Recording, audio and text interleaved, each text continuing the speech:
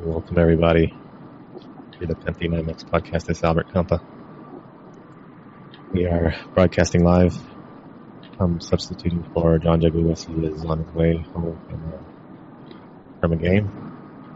And we got a lot to talk about tonight. First introductions. We have Joel from LA. What's up, Joel? How's it going? Culeao. Ready for what should be a very interesting podcast. A lot of good stuff going on. A lot of good chisme. Yeah. Chisme de lavadera. And we also have John driving on his way back, who will soon take over the hosting. But for now, how's it going, John? Good evening, everybody. Good evening, Joel. Good evening, Albert. I am I'm on 183, heading back from a thrilling, I guess, hockey match. I don't really follow hockey all that much, so I'm not sure. All I know time, which made me happy, so I could leave earlier. But glad to be on, and it should be an interesting podcast to get right to it with all the news that we've had this week, both on the field and off the field, that we'll discuss. And for me personally, the reactions of the news to me were almost as hilarious and ridiculous as what happened. So we'll get into all that here in a moment. Excellent. Yeah, so let's dive right in, I guess, to this whole issue with the players having this party a few nights ago with, I guess, guests, supposed guests or invited guests, whatever they were, and then the press just going crazy saying they were escorts. And which begs the question: How does the press know that they're escorts? Well, John, I have an answer. It was leaked. Please. It was leaked by the FMF security, and they even leaked the list of the call girls, their names. Why would they leak that? I don't know. Something happened, and from within, And why would see? Here's the other thing. So inside if job. Security had that list. I mean, why would they even have a list? It makes no sense to me. I don't buy that. I don't buy that at all. Why would FMF security have a list of girls? you also have one of them that was tweeting saying that, she's not really an escort, that she's just going through college, paying for school. But that she was there and that she was dancing with one of the players. Well, again, to me, I don't necessarily think that any of that. Kiki, when was the last time you went down to 6th Street here in Austin? It's been a while, but I just drive through. I don't stop. Right. Yeah. So on a Friday night, you see girls dressed a certain way, which is the same way that the girls were dressed walking up to this party, which was in Lomas de Chapultepec, which is a very nice neighborhood in Mexico City. For those of you that aren't familiar, it's a neighborhood that was adjacent to where I grew up. I grew up in Lomas Hipódromo, and between us was Tecamachalco. And so I have a hard time believing that the FMF would have a list like that, specifically security. And and even if they did, again, this is stuff that happens on a player's day off. So the only ones that would really have a problem with it would be the family members. And frankly, the other thing that I always find interesting about this is, if your marriage is strong enough, then it shouldn't even be it shouldn't even be an issue. It shouldn't even be a question. If your marriage is strong enough. If your marriage isn't strong enough, well, then I can't help you. So do you guys think that Hector Herrera went back to do some explaining? Or was that just... I do. I think he needed to say what he was doing locked up in a room with 30 females for the whole night. The other question is, I mean, were there any other people there other than these supposed call girls? Which again, I don't buy that they were hookers or call girls at all. They were just girls that were dressed for a night out. Just my own personal opinion. But. Yeah, I can agree with that, but that would still leave the possibility of Hector Herrera having issues. Well, there were a couple of reports that I read that actually his wife was at the party. Okay, so yeah, there's that. So I mean, obviously, and what it boils down to here is the reality is that no one knows, and no one knows what happened, and once they play their game in Denmark, it'll be all over with. The funny thing is that they're always Mexican press and Mexico fans for whatever reason. Just are always looking for excuses to shit all over the team for the inevitable loss that's going to come, whether after the Sweden game or after their round of 16 game. And as God is my witness, I guarantee you they're gonna point to this game at this incident also. Obviously they this was the reason why they lost. Which is going to have zero to do with what happens in 2 weeks. Starting with the Germany game. Just my own personal opinion. Yeah, I can agree that the press overblows things, maybe even invent things. One thing I found interesting is on a couple, I think Chicharito's for sure, and someone else's Instagram accounts pretty much made the statement of, I forget what it said. It said, like, you guys invent, or then you guys lie, and then you guys look like fools. Pretty much saying... Yeah, that was Carlos Salcedo. Yeah, Salcedo and Chicharito pretty much tweeted or posted the same thing. So apparently the press doesn't know what they're talking about, according to them. And, that would make me believe that Hector Herrera just went back for some other personal issue. Maybe.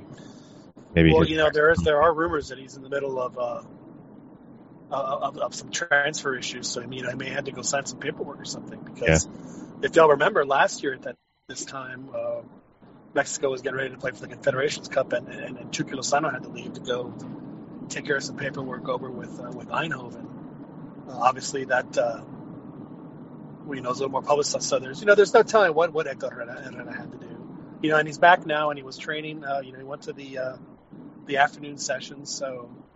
I actually, I've never been a big Memo Cantu fan, but I like the fact that a couple days ago he said, hey, this was their day off. The players pretty much said, hey, they had the night off. They could do, whatever they want, whatever it was that they were going to do. They're adults, blah, blah, blah. And, and in my opinion, that should have ended it right there. I mean, you get out in front of the story and it's done. Unfortunately, with Hector Herrera asking for the personal day, the next day, obviously, then the story, could continue to grow legs. But I'm sure that after the next few days, the story will in fact die down, especially after the Denmark game, because they'll either have, the story will be, well, obviously the night didn't affect them, or it'll be, oh my God, we're in so much trouble because they lost to Denmark. What are we going to do? This is terrible. How dare these guys do this? So it's going to be interesting for the national team. But what I also think that I've noted in other reports that I've read is that the players, apparently are, their camaraderie is outstanding. They're gelling. They're gelling on the field. They're gelling in the locker room. So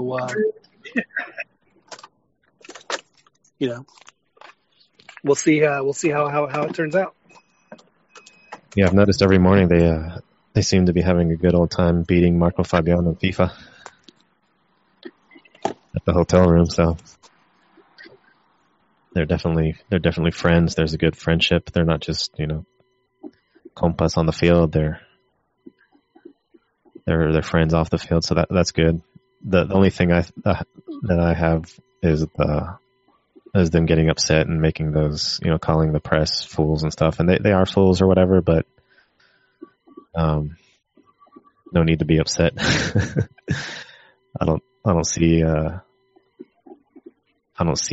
I see what the press is doing as, wrong and false, if that's the case. But I sure do enjoy like the memes and the hilarious things that are going on as a result, which is, just entertainment. But yeah, this next game should be very interesting to see how they react, their mental toughness through this slight distraction, however slight it may be.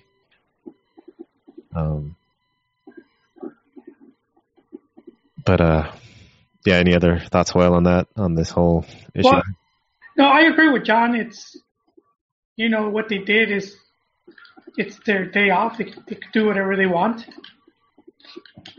But I still see an issue with, to me, it's irresponsible and shows that a lot of those players lack discipline, at least so close going into the World Cup, because they're big targets, and we already seen how some of the other players for doing similar stuff have gotten into a lot of trouble.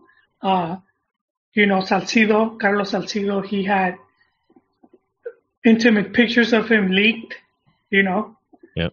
And then we had Oribe Peralta a while back, who he was being blackmailed, and but the police, they caught the people that they were blackmailing him, because he set up a meet where he was going to pay them and they were going to give him some pictures and stuff. So I mean, you don't want to get into something like that going into the World Cup, and we saw it with, I think it was France, when I think it was an underage girl some of the players had been sleeping with. It was an escort.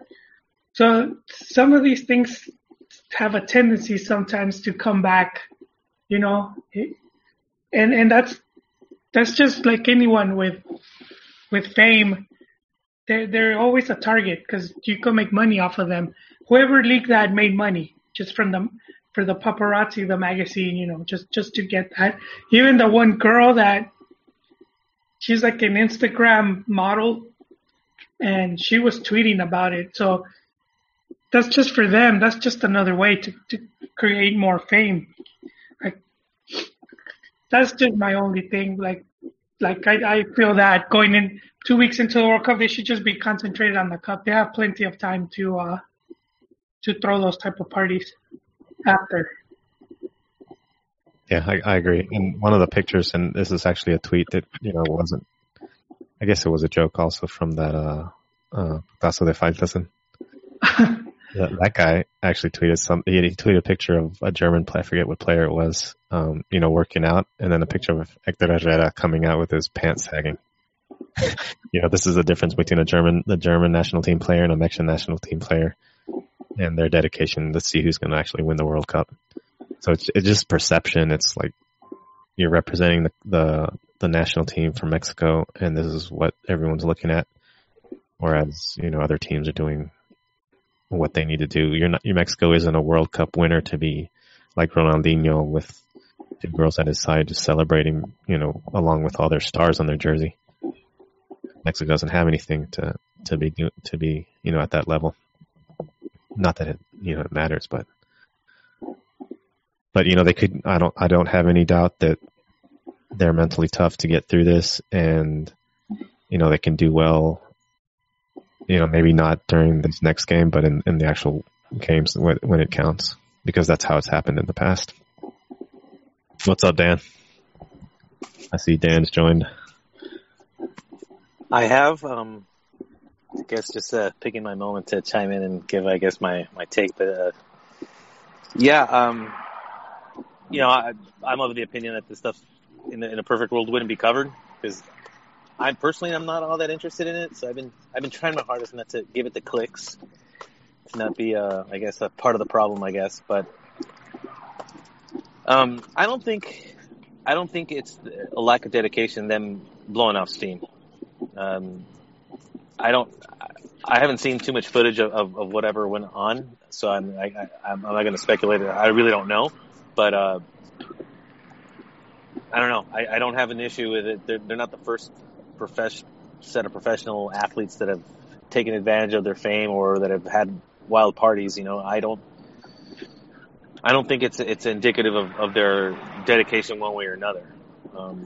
And I don't think it's also indicative of a lack of focus. It could be just like, hey man, we're about to take off. Let's just have one kind of like a little Mardi Gras type of thing. And then it's like all focus after that. Like if it's just going to be one day, then I don't see all that harm. The harm is from the aftermath and from the coverage it's gotten. And now they're getting ready to spend the next 6 weeks together. In isolation, basically. In a foreign country. So Wait, aren't their families allowed to go with them? Because I know that in the past they're gonna have family time, but they're not. But they're not staying with their families. They're staying. But they're not in the box. They're not in the box. They're gonna actually have fun. That's like a vacation. Yeah. The only bad part of it is the pressure to win.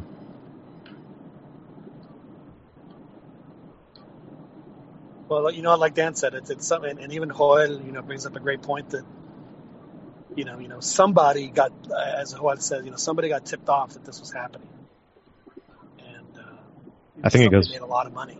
Yeah, I agree. Dan makes some good points, and I agree. Even though I'm sort of coming out. Now, who owns TV Notas? Oh no, it wasn't. I thought it was Televisa, but it's something called GEM, Grupo. I forgot, but they own a Record, the magazine who has in the past leaked other similar stuff about the national team. They're the ones I first. Yeah, saw. Exactly. Record was the one that. Yeah, go ahead, Chiquis. No, I was just saying the Record was where I first saw it. Well, the thing that cracks me up about this whole thing, Record has done, they once leaked. I remember in the 2010 World Cup, they leaked a picture of, I think it was Efrain Juarez and Cuauhtemoc, having a beer, and I think Cuauhtemoc was even having a smoke, and he was, outside the window. So somebody had obviously tipped them off that was happening, and that was at their compound. And then of course, Record was the one that got the phone call. That's the one that I'm sorry, but for the types of the world to sit there and wag their finger, how many players, after their their 2-game participation and their time with the national teams, how dare they have this party, and it was absolutely ridiculous, and that has always left a bad taste in my mouth. So I'm sure that a lot of my reaction to what happened this time around, that just because, and I think that Ronnie even mentioned Ronnie De Luna mentioned it to us when a lot of that may have to do with the fact that that there's a lot of jealousy that goes on with the folks that cover the team, and or we're just any kind of athletes and the athletes themselves, which I would probably buy a little. And of course, TV Notas, they make a pile of money with this little tidbit of information. So it sells, unfortunately, and that's players. This day and age have to be a lot more discreet about stuff like that. So I think this just goes back to, well, one thing on the player side. Mexicans like to have a good time. They enjoy, being together and, having fun and fiestas and all this stuff. So that's one part of it. But as we've seen in Azteca, they're very critical, and I think we all agreed that sometimes we're self-loathing in this aspect, which goes to sort of the boos that were happening at the Azteca.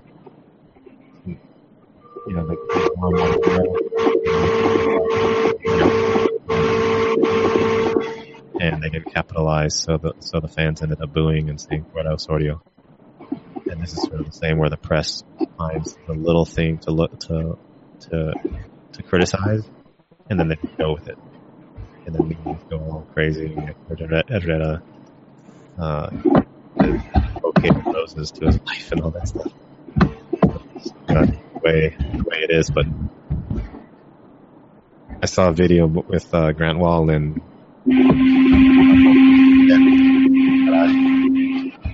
friend of the show, Luis Echegaray, don't forget. Friend of the show. And those are good guys. They said that they were going to receive criticism. They were going to receive criticism for not being Mexican. I don't agree with that. But out of all the points, I absolutely agree that he receives criticism because he's not a Mexican. But it's not because he's not a Mexican. It's because well, at least in my mind, I don't criticize Grant. Well, I sort of disagree with Grant because I think he's not fully in touch. But with Luis Miguel, I don't disagree with him because of not being Mexican, or with any person, just on my part. But yeah, other people might. But there was everything that they stated, I think was wrong except for one or two things, which was sort of interesting. Mexico being... Well, the thing that cracked me up about it was that Luis said, Mexico's defense is going to... So thinking, Luis, have you watched Mexico under Osorio? Because their defense is horrific under Osorio. It's just, it's like absolute the Achilles heel that goes up, halfway up your leg.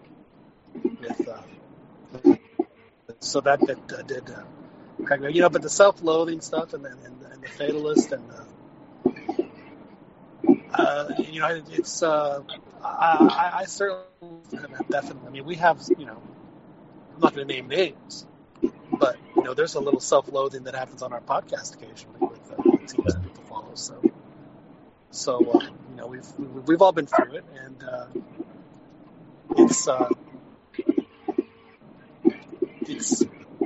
it's unfortunate, and if Mexico can.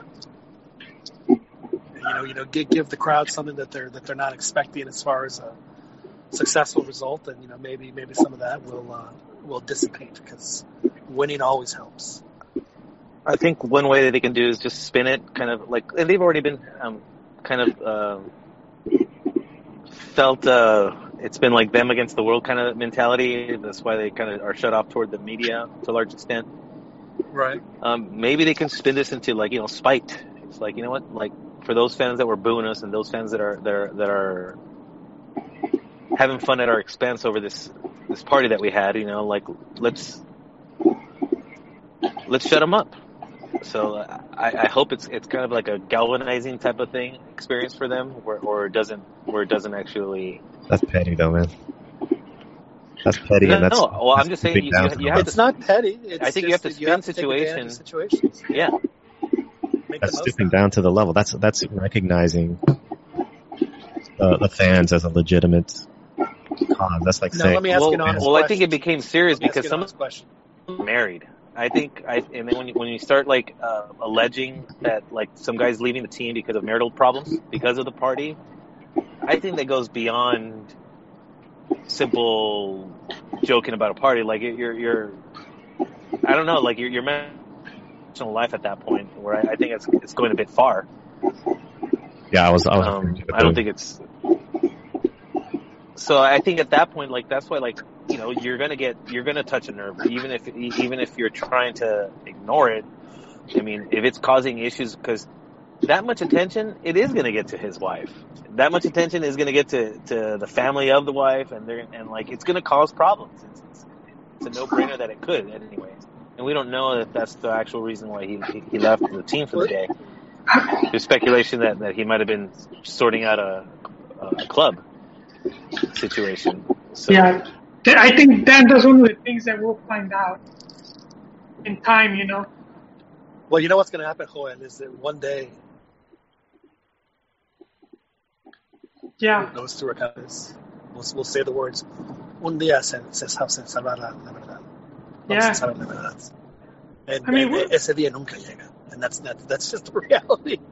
No, but we'll know as far as we saw with Nery Castillo when he went to Manchester City and he was photographed in a limousine with a bunch of females, and his wife and daughter left, and they ended up getting divorced soon after. I mean, there's Maybe other he was sending a message saying that it was over.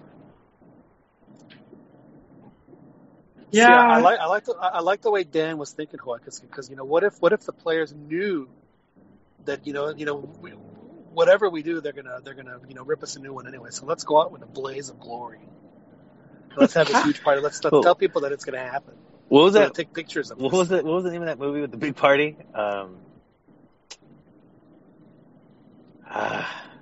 That's what I was. Damn it! There was a good reference in there. Yeah, it's some semi-recent where these kids throw this massive party. Police. Oh, I know what you're talking about. I can't remember the name of the movie. It's like a block party almost. Yes. Like the high school kids, and they wrecked the parents' house. I believe so. Which is based on a true story that happened in Pasadena. I didn't know that, but I do think we're talking about the same movie. Yeah, where they didn't think it was going to be that massive, and all these people started showing up. Yeah, I suck. I should know that. Wow. Know that. Sorry. No, I forgot to. Yeah, but but Dan is right though. This could be a galvanizing moment for Mexico. I don't think it's going to be the team's going to completely fall apart kind of moment, because one thing I have noticed, and I don't know if y'all have noticed, is that despite the fact that they're not scoring goals, because frankly it's Mexico, we can't lose sight of that fact. But in these last two friendlies, they were starting to string together some passes that they hadn't been doing in a while, and they were starting to look. If you're a Mexico fan, you have to be a little bit more optimistic about their chances with the way that they're, they're showing some glimpses of, hey man, this could actually be. I don't think people team. are feeling positive about the team at all. I think this is where I do think that it's funny when you read some of the coverage of where the journalists are from or where they reside.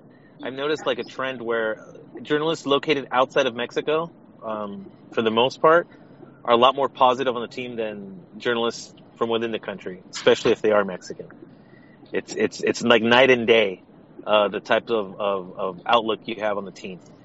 I heard I think overwhelmingly the opinions of the last two friendlies were negative. I thought, like, if you're creating that many chances, if you're creating like a handful of chances in a game, you're doing something right. Like, that's ultimately what you want. It may not look aesthetically as like you want to, or like you're used to, with like 20 passes leading to a goal. Sometimes it's just going to take two. Sometimes it's going to take just a couple of passes in the defense, and then maybe switching the field and having Tecatito in open space creating his own chances. I mean, that's part of the game plan. It's executing the game plan of trying to take advantage of the team's strength, which is, like, going forward, you do have guys with really good individual talent that can create chances on their own if they have space. So give them the ball in space. I think we're too used to seeing Mexico play a certain way, creating chances a certain way, that anything that goes, and then we already have it built in our minds that we don't like how this team plays under this guy, under this coach. So the reviews are always negative, no matter what, unless the scoreline is lopsided. They're gonna ignore the actual facts of the game, is that they created a ton of chances, and that is indicative of a team that's functioning well. Whether they put them in or not, I mean, that's going to be the big question in the World Cup. Well, I make the comparison to the way that this team has played in these last couple of games, like you said, Dan, where they may not have scored, but they're understanding each other very well and creating chances. Compare that to the 2013 year before the Confederations Cup, where they had a rough schedule, and they were not playing very well at all, and they just could not. They couldn't buy even a shot. They just couldn't get anything together, and that's why it makes me laugh when I hear announcers say que no saben a qué juegan, no juegan a nada. I'm just thinking, dude, are you even watching the game? Because as Dan pointed out, yes, they are generating chances, whether it's individual chances or whether it's stringing passes together or on set pieces, they're generating chances, and that's the part that I worry about is the defense, because they weren't tested defensively at all, and I don't know how much they're going to be tested defensively against Denmark, but that to me is going to be the real test. And as sad as I feel for Nestor Araujo for missing out on the World Cup, and it really does suck. Unfortunately for him, I think it may have been the best thing to happen to Mexico, at least on the back line, because that makes Salcedo play a central, and he's one of the few defenders that Mexico's had that even after he was hurt, had a pretty decent season at Frankfurt, before he got hurt and after he got hurt. So that actually might help out, and it also puts Edson Alvarez on the field, who, that's the kind of kid where you just say, hey, you know what, you have the talent, just rely on your instinct and let him see what he can do. Where do you want to see him start? I'm assuming you want him to start against Germany. Well, yeah. I mean, I think that he would start as the right back, because he's tall, like Osorio likes. He's good in the air, like Osorio likes. The big difference for him, though, with me at least, is that he knows when to join he knows when to join the offense and when to not. And I think that Salcedo as a wingback just didn't do that, and it didn't give the opportunities for in this case it was Tecatito to cut inside or whatever, because they had to deal with Edson too. But he didn't do it every single time. So I just think that he's a more talented player, more versatile player that Mexico would need at this point. Well, I don't know how y'all, and I don't, but did you guys get to watch despite the 1-0 scoreline? I was very encouraged with how Mexico played. The defense is, like you said, that's the main thing. The team didn't push forward; they were sitting back. Yeah. So the defense wasn't tested, and I think, even though I'm a big fan and agree with you with Salcedo and Alvarez, I think there's a level of risk there that I don't see with Araujo. They're great, but I could see a mess up. I could see a screw up. Whereas Araujo seemed more solid back there. But when the pressure comes, when that Germany game comes, that's gonna be the main test, and it could get ugly. That's why I think you're gonna see Rafa play in the midfield. I think you're gonna want to have him hopefully, because I kind of agree with you with Salcedo. I seen him play plenty, and he fights. But the guy makes mistakes though. He takes bad chances sometimes, and where he, if he loses his guy, then that's a goal scoring chance right there. I can see the fight. And I hope I could see just a scenario where you want to have Rafa as calming and direct, and just his kind of like point guard on the field, kind of just directing people. His organization. I think that combination might work. I can agree with that. The thing with Salcedo and even Alvarez to a certain extent is they have so much fight, and that I can see them sliding or going for like a really fancy takeaway and then getting burnt and then being left on their butt, and then the offense just goes by them. But if Rafa's there, like you said, the only thing with Rafa being back there is he's going to get burnt because of his speed, and so I'm seeing numbers like someone helping Rafa to be back there, and then the offense. Well, Rafa would be the first line of defense, not the last line of defense. That's what I'm saying. He'll play in front of this guy. Exactly. And I think that's where the comforting thing, where you have Salcedo, who's got some decent speed. I mean, if he's going to be able to play right back, and then you have Edson there as well, it gives you actually a little bit more speed in the back lane than you would have if Nestor was there. So that, on some level, that, because if they're switching and to a line of three, that gives a lot more speed in the center back position that you normally would have if it was, because Nestor is slow. I meant Rafa being the first line of defense. If he gets beat, then it's just the back line there. So someone's going to have to help Rafa with numbers, and so I could see Mexico having more numbers on the back on defense, then they need to, and then their offense. Well, Rafa's walking out of that game at least with a yellow. That's for sure. Because he will get burned. That's the worst case scenario. And he will take him down.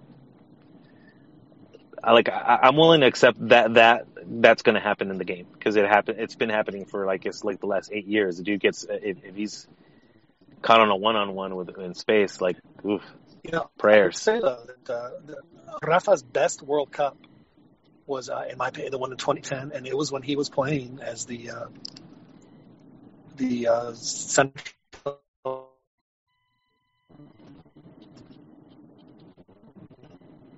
You cut out. So, as the what? That was he was the contención in 2010, I think, where he had his best World Cup. So, oh yeah, that certainly bodes well.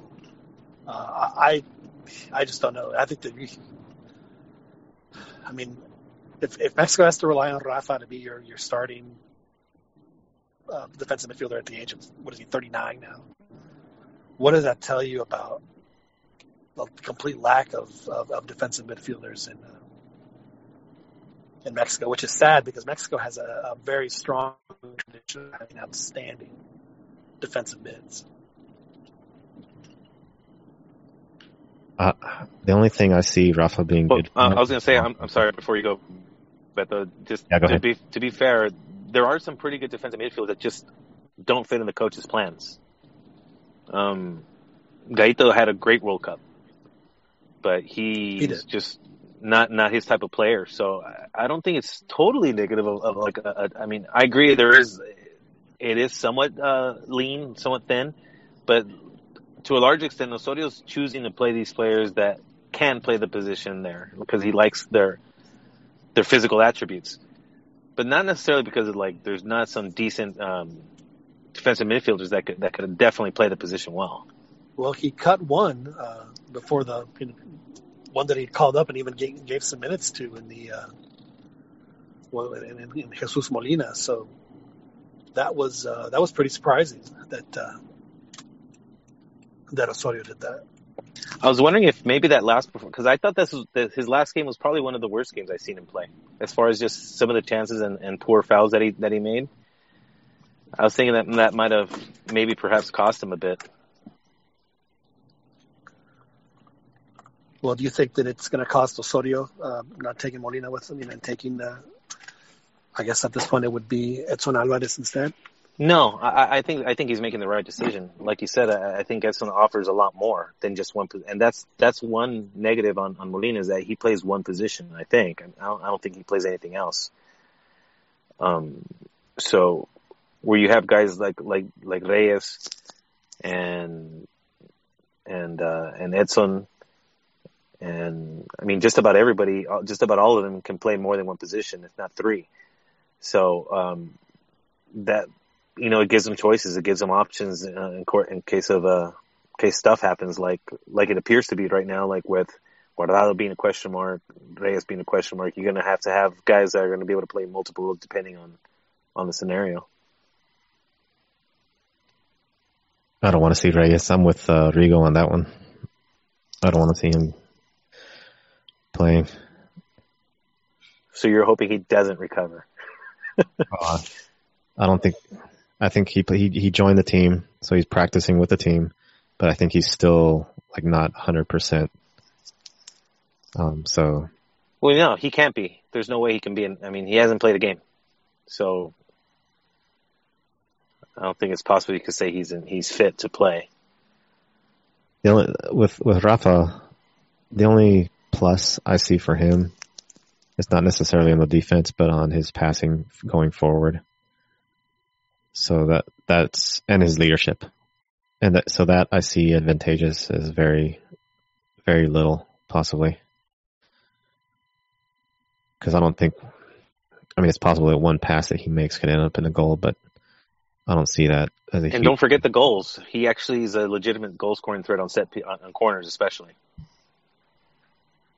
Yeah, that's true. And he actually has a decent free kick himself. I don't know if he's done that in a while, but he definitely has that capability too. So that's why I'm okay with him, because especially with Osorio apparently putting so much weight on set pieces, where he sees Mexico being weakest. That's again like another advantage where I kind of, on set pieces, I'm actually kind of happy to have Rafa out there because, I could see him getting a goal on that near post. Slowest guy on the field, slowest guy in the stadium, somehow loses his mark and gets a goal. He's isn't he like number 2 all time in World Cups? Did I misread that? With what goals? With goals in a World Cup. John would probably know that better than. But I believe he's amongst the leaders of players who have scored the most World Cup goals for Mexico. I'm totally wording that terribly. Yeah, it's possible. I don't see him scoring against Germany, but maybe Sweden and Korea. We can get one in. I'm hopeful, but it's going to be a nerve-wracking match. I'm already kind of like nervous about it, and just because while I'm feeling better about the team, there is that sense of like, man, but if it turns ugly, it could turn ugly. So I kind of feel like this particular team has the potential of delivering big or failing massively. Yeah, and I think that's what I know you guys are criticizing the Mexican fans, Mexican press, and I don't want to full exaggeration of this, but I think the U.S. or the non-Mexican press a little bit more cheerleaderish than the Mexican press, which is Mexicans really, they're really critical, overboard on the criticism, but they're used to, I think, the many failures. They even came out with a promo video with Maxi Rodriguez and Snyder, and I think it was 4. Just the 4 failures that Mexico had. So these people in Mexico have lived through all that. They know that, okay, we might have hope for this Mexican team, but if they don't beat Scotland with all those opportunities more than 2-0, 3-0, then we're going to boo them. And I don't see anything wrong with them booing them. I think Mexico just needs to go out. I guess I'm of the opinion that this team and all versions of the Mexican team are. I'm trying to think of the word. I'll use your word, Beto. Someone on the weaker end of being like mentally strong and be able to brush things off. Now, it could be largely to do with the fact that I don't exactly know the volume of attention they get, so I could be underestimating that. But like, let's just assume that there is that weakness there. If that's the case, then why? And you want your team to win, why do you want to make them feel like shit right before you send them off? Like, I just, to me as a fan, it just doesn't make sense. I'm like, and then keeping it all in context. I get it. Like, but if you're only looking at it from the perspective, I paid money and I expect these bums to perform, and I'm going to voice my displeasure because I wanted to see 5 goals. Okay, that's absolutely the right. I just don't think it's productive if your ultimate concern is the team's performing, the good. I just think like positive vibes, man. Like, like. I'm not saying celebrate the 1-0, but don't boo them off the field. And then like having Gio booed the moment he touches the ball, that stuff is unproductive, man. I'm like, how are you helping? And to me, I guess like as a fan, I'm going there as a spectator, but I like to think of myself as a 12th man, and that my encouragement on some tiny little level is helping. And I just don't see by booing them how that's really going to help anything. Yeah, I agree mostly. I agree that they shouldn't do that. I agree that being the 12th man is a possibility. Like when you're playing at home and you hear the cheers, that motivates you. You see it in the NBA all the time. But I think the word productive. Like a fan, you're not productive. You can be on the positive side, but if you're booing, a player shouldn't think of you're not being productive or you're you're not helping me, or, poor little me, why are you doing this to me? It should just brush right off them, because the fans aren't on the field. That's what, like Grant was saying. It's like, I agree, it should. Their own worst enemy, shooting themselves in the foot. The fans aren't shooting your players. The fans aren't on the field playing and, booing and then missing a goal and stuff. I'm just saying that under the pretext that this team is mentally weak, yeah, that definitely will hurt. If we're under the assumption that this team is mentally weak and it needs like mental coaches to talk them up and to make them feel a little bit better about themselves, and to remove the negativity from the media, and doing all these kinds of exercises and gurus or whatever they are to try to get over that mental hump, then booing is definitely going to hurt them. Yeah, but I would rather. So that's what I'm saying. Like, you are literally, chances are you're kind of getting in their head. And you don't need, like, that can't help. Like, at least I'm thinking it hasn't worked in the past where at least in my opinion, Mexico seems to not perform at its best when the time is absolutely critical. At least in the past, like in knockout rounds, where the goal has to be made, the right pass has to be made, the right defensive decision has to be made. They've always been able to come up short some way, somehow, every single time. So, at least to me, yeah, I don't think, they've always referred to them as acomplejados. Like, I don't think booing is going to help, man. I do think that booing can really hurt. I personally think. Should it? No. I agree. It should absolutely have no bearing on those players' minds. It should absolutely just run off them, beat off them like water. But I don't think that is what we have. When you have Hector Herrera, I think, posting something about bullying on his Twitter, and then like these serenity pictures of Cheech, like acting like he's above it all, like he's like unbothered by everything, and he's like just concentrating. Like that to me is clearly that all the attention, this type of stuff, is getting to them on some level. Oh yeah, I think it does get. Could be. I could be speculating. It does get. I think it does get to Chicharito. He did an Instagram live, and you can tell he gets upset for a lot of things. But I mean, I think if the booing is affecting them, then keep on doing it, because quit being weak. You need to be toughened up. Sergio says English fans boo their team all the time. I don't know. England seems like they've done great ever since that last World Cup. Yeah, I mean that seems like a bad example, because they're not good. and there is a slight difference too between, like, well, there are, I think, a lot of similarities, both like with the league structure and how the national teams like disappoint. Maybe I'm wrong here, but I do think that a lot of English fans, at least a large quantity of them, are more club over country, where I do think most Mexico fans, they do hold the national team slightly above their club team. Yeah, actually, so I think it's easier to boo, and I think the English invented booing. So at least that's the impression I get from watching The Princess Bride. Actually, I was thinking the opposite on that club over country. I was thinking of that whenever I forget who was talking about, like Mexican fans will boo the national team all the time, but then they'll go back to their team in Guadalajara, Atlas or Chivas or America, and they'll support them without booing. Yeah, I think they were talking about that on the Mexican Soccer Show, maybe. Oh yeah, that's right, and I think that's because it's actually club over country. The country is sort of like, yes, we love it and we love the national team to do well, but what we really want to do well is the club, because that's our local team. That's our team we can go see every. It does make sense, because I think it's easier to boo something like that's a little like, I don't know, like I love my kid. I can never envision myself booing him. No matter how disappointed I was, I'd be continually cheering. But your nephew, you could boo.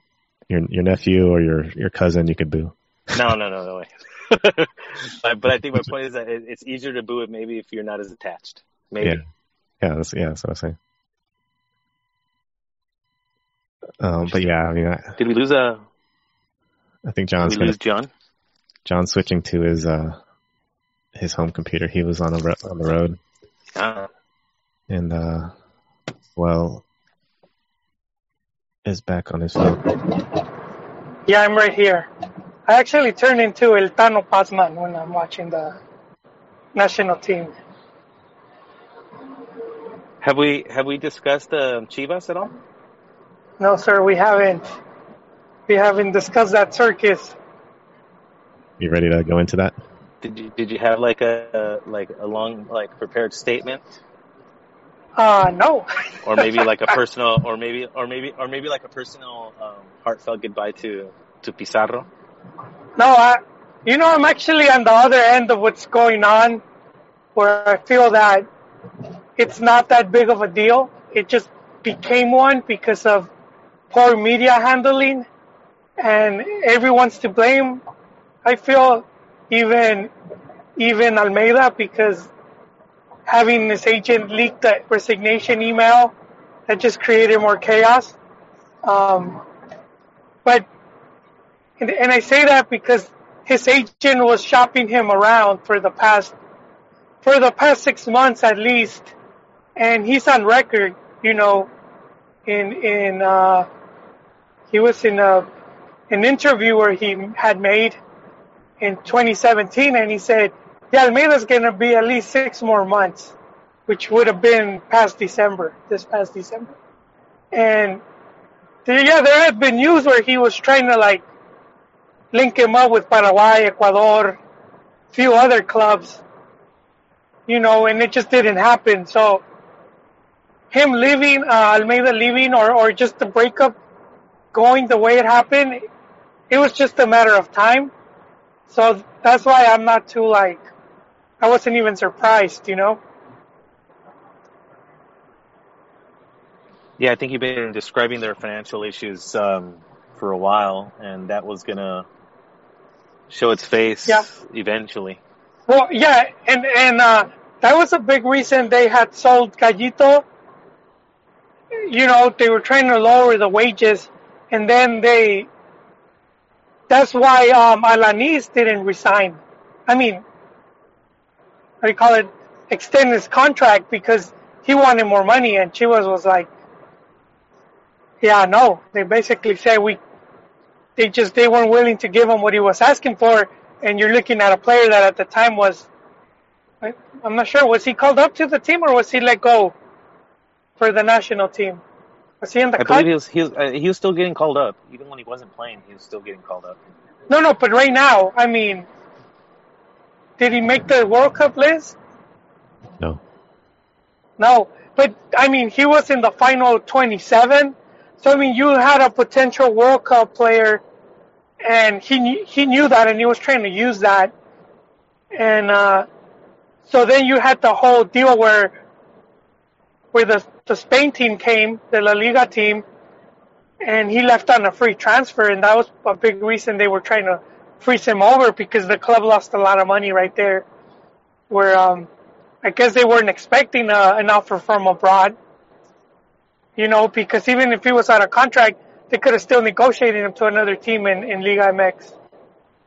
So that was part of the chaos, and even right there, Almeida was, he had been fine with sending the player to the under-20s.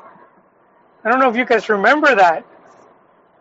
He didn't exactly stand up for the player. So, I mean, even at that point, he was like, hey, whatever, it is what it is. I thought that whole situation was really oddly played. I do remember him just being silent about it, not really. I actually didn't know whether if it was totally his decision or not, whether he played or not. Yeah, no, I don't think it was his decision, to send him to the under-20. But he, at that point, this came after, so Chivas had sacked, Jaime Ordiales, who was the GM, and so the GM responsibilities were now going to be divided between Higuera and Almeida. So I would put this on Higuera, who messed up the negotiations, and he basically told Almeida, hey, and that was I think where the relationship begun to strain, you know? But I mean, if they didn't have the money to pay it, they just didn't have the money to pay it. I mean, I think their hands are kind of tied as far as being able to keep him. Yeah. And pay him the increased wages that he's asking for. I mean, I think their hands are literally tied. I mean, they're literally selling everybody now. I think they figure they've milked as much as out of they can as far as winning, and now it's time to sell and then rebuild a team. Hopefully they make some better financial decisions that gets revenue coming back in somehow and reduce the spending. I think they should get rid of. Oh yeah, you can't do that.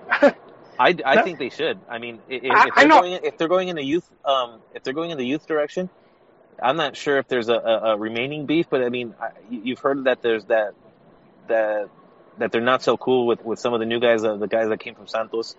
But that's literally what they're betting on is the future.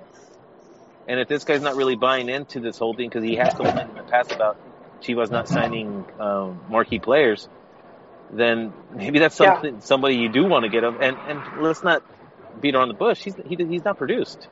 No, well, that's why it's going to be difficult to get rid of him because which team is going to want to pay? He has high wages, you know, so he could just wait it out at Chivas. But I don't see any club right now, especially for a striker. And then Chivas paid close to $20 million. So even to recoup, I don't think they're even going to get half of that. But I think for Pulido is going to be the wages. I don't think he'll just wait till his contract runs up and then he can negotiate something else. But Almeida will be, I guess he's doing a presser tomorrow and he will announce whether he stays or leaves. All the reports seem to assume that he's out. Almeida said he will speak to the players and then to the fans. So I guess if he's speaking to the players, he might be saying his goodbyes. Or unless he's trying to see if they could convince him to stay. But even if he did stay, just the whole toxic relationship, another poor start of the season and he would just get sacked. And, in league play, the team they look pretty bad. Last season, they didn't win a single home game. 2 seasons without Liguilla. And just the way the team is now, they could easily make it 3. He's gone. Almeida's gone, man. That's my bet. Yeah, it looks bad for him. He's not getting the national team if you're on your 3rd straight Liguilla failure. Yeah, he looked good winning the Copa MX and a Conca Champions, but people forget that, man. Cruz Azul won that not too long ago, and they're still getting Cruz Azuleada make fun of, You got some haters on the chat. Almeida, actually, out of the last 40 games with Chivas, I think he only won 6 of them. In the regular. Yeah, in league play, we should clarify, John. I think these cups have been a blessing for him, and he's looked really good. But I mean, if you're looking at if he's in like La Liga, for example, that's like you're doing good in La Copa del Rey, but in league play, you're fighting relegation. And in any top league, the league comes first. And, unless you're playing like Champions League, but league play is the priority.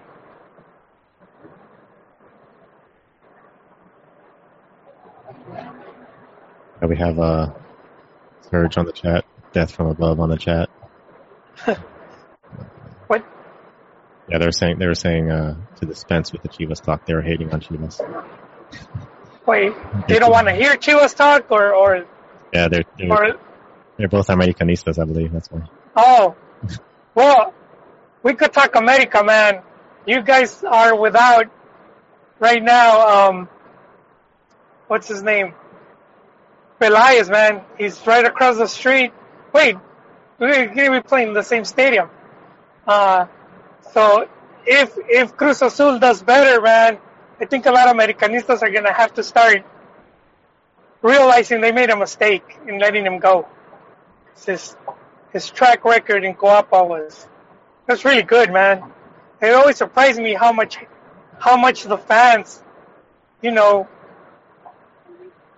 talk bad about Pelaez and their team. America was pretty much fighting a campeonato every tournament. Great savior for America is going to be Linus. Yeah, but he could be. But look at the transfer stuff. They haven't gotten some of their transfers right. The whole De Jong thing. They're saying that might not even happen anymore. They just youth player. So what are your thoughts on the Toulon tournament with the national the mini play team there? Have you guys been checking out those games? They're at different points. Really good. Going forward,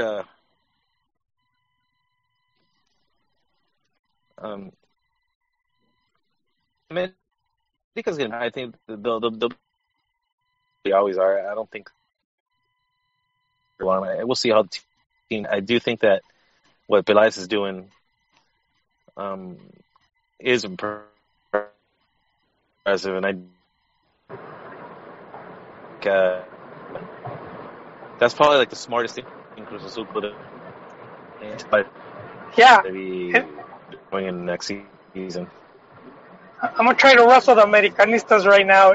I think with Pelaez they could turn the tide because Cruz Azul always loses to America, but now you have a guy that knows that team inside out, even knows Piojo inside out.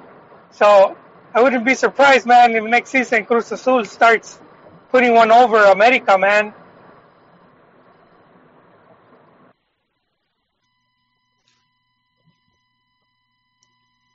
Cruz Azul. The Cruz Azul fans are going to return back to their club. I'm trying to. Sorry about that. Go ahead. Oh no, I was done. You're breaking up though, I think, or. All right, I'm actually going to hang up and join the. Yeah, you guys are. I keep breaking. I don't hear you guys.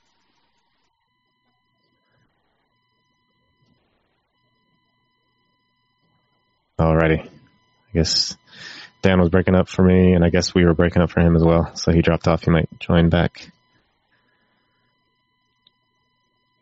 So Joel saying Cruz Azul is going to get the best of America. Or at least turn the tide.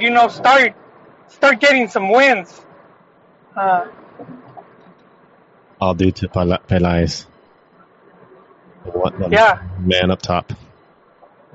Did we lose Dan? I think he was going to reconnect because of his phone or something. Okay. He was on the Chivas TV connection. You trying to rustle up the Americanistas there, Joel, with your Pelaez talk? Our Will Hermanos. Hey, well, John, I know you agree with me, man. You don't let go of a dude like Pelaez. Your club, he equal the way they were winning and their consistency. They hadn't had that in like over 30 years, and they remind me a little bit of my Chillarmanos, where they were mad because Mohamed left. I think that happens a lot of times. We become more enamored with the coaches, just similar at Chivas right now. The amount of love Almeida's getting, it's very it's impressive to see. But if we look about it right, and as much as I dislike Higuera, he was a big part of the team, that won the league title, and he brought a lot of these players, even though he broke the piggy bank, but he built that squad, man. I keep hearing Almeida built it, but no, not really. It was Higuera, man. He Even Higuera brought Almeida. Should we continue the rustling of the America fans, Joel? Yes.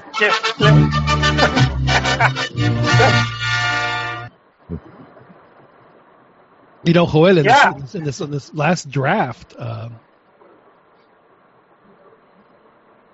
Guadalajara had a very Ricardo Peláez-like attitude toward the players they picked up. They picked up some very serviceable, proven players to help them out for the upcoming season. So, that could have been De Anda, you know. Maybe De Anda has taken a page from the Peláez playbook. By the way, you know how great it is to have a wife after a long day's work has a plate of chicken enchiladas waiting for you at the house. It's just, I gotta tell you, just outstanding. Don't toss with your mouth. Don't. Excuse me as I snarf down my food here.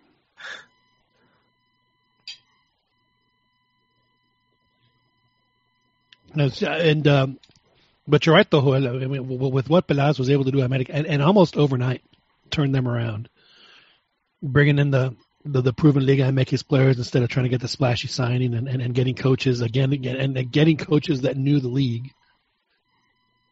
You know, not bringing in some crazy foreign decent coach, but totally improving in Mexico. Obviously paid off for him. And now I think that if Caixinha doesn't work out that well, you know, as much, I think that when he does make his next move, he's going to pick up a coach. Frankly, I see him and Vucetich actually making a lot of doing very well for Cruz Azul. I think that's ultimately what's going to end up happening.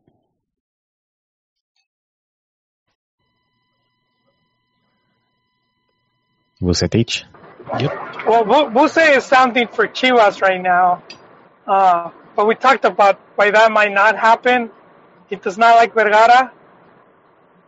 You know, but who knows? Time heals wounds. Vergara has stayed away from the team, so he might be willing to work with the other guys. Do you think that could possibly happen? Joel? Yeah, I think it's a possibility. You know, especially if they give him a nice contract. You know, where you can't just fire him. You know, right. He'll get a nice payout. Yeah, which I think that's gonna happen if they get any renowned coach, unless they go after a coach that's just, you know, that needs to work, like Profe Cruz, I think, was being named. That would just be awful. I mean, no, nothing against Profe Cruz, but you might as well get, you know, Ruben Omar Romano, or just somebody, you know, that's you know a guy that carries a sandwich cart. It's just oof. But Chivas may not have a choice. I mean, they may not be able to afford that many folks. Whatever happened to Travieso Guzman, man, he hasn't had a decent Liga MX job in a while. He's been Liga de Ascenso, man. The Liga de Ascenso limbo for a couple of these guys. That's a thing about not having a, you know, like better coverage of that league, and it doesn't, and it's hurting them also with the no relegation thing. But I think it is for the best to a certain extent, because you're trying to get rid of some of the corruption that exists with you know, they use the clubs to launder money or for transfers, which is the same reason. So they're trying to get all these investors to just put more money into the club by making bigger stadiums and like youth divisions and all that. Yeah, but the only way that's really going to happen is if they start revenue sharing. That's true. You know, and again, this is the Premier League, and I get it. It's, you know, outside of. Well, I mean, there's no ifs, ands, or buts. It is the most popular league in the world in any sport. Period. The Premier League. I don't think anybody denies that. So when one of a team gets promoted, they get just this massive television contract. Now, I'm not saying that that's what's going to happen to teams that get promoted in Mexico, but a team that gets promoted in Mexico should at least have some sort of reward for being promoted, other than just playing in the first division. The first of which would be a nice chunk of money from a TV contract, not what poor Lobos BUAP had to do, and basically pay somebody to put them on the air. So that would certainly help with the investment. I mean, if they're asking all these folks to invest all this, I wish Ron was here, because this is something that I was very passionate about. I mean, you're asking a lot, and if the league isn't willing to help you out with that, then that's that might be too much for some folks to bear. I mean, obviously there's some that can handle it, but not everybody can.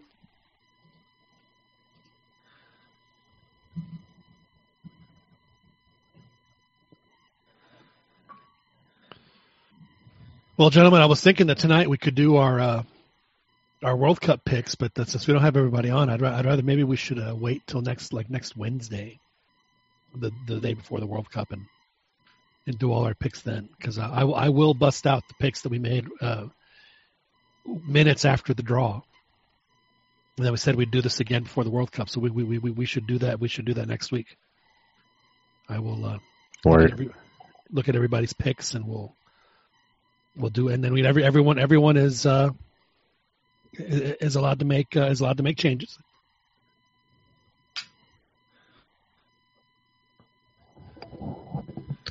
Yeah, I might make a Germany change, John. I think it's the crystal ball has cleared a bit.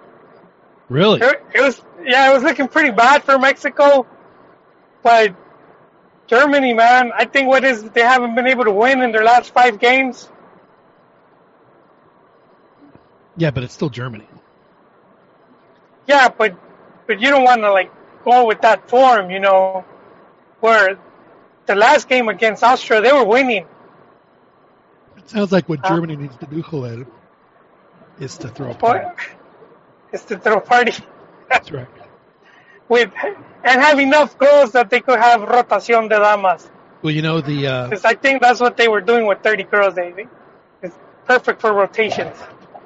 The Germans in the 1982 World Cup, I can't remember exactly what their vice was, but they were a bunch of hellraisers in that World Cup. I don't know if it was the drinking and the gambling and all the other stuff, but they ended up making the final.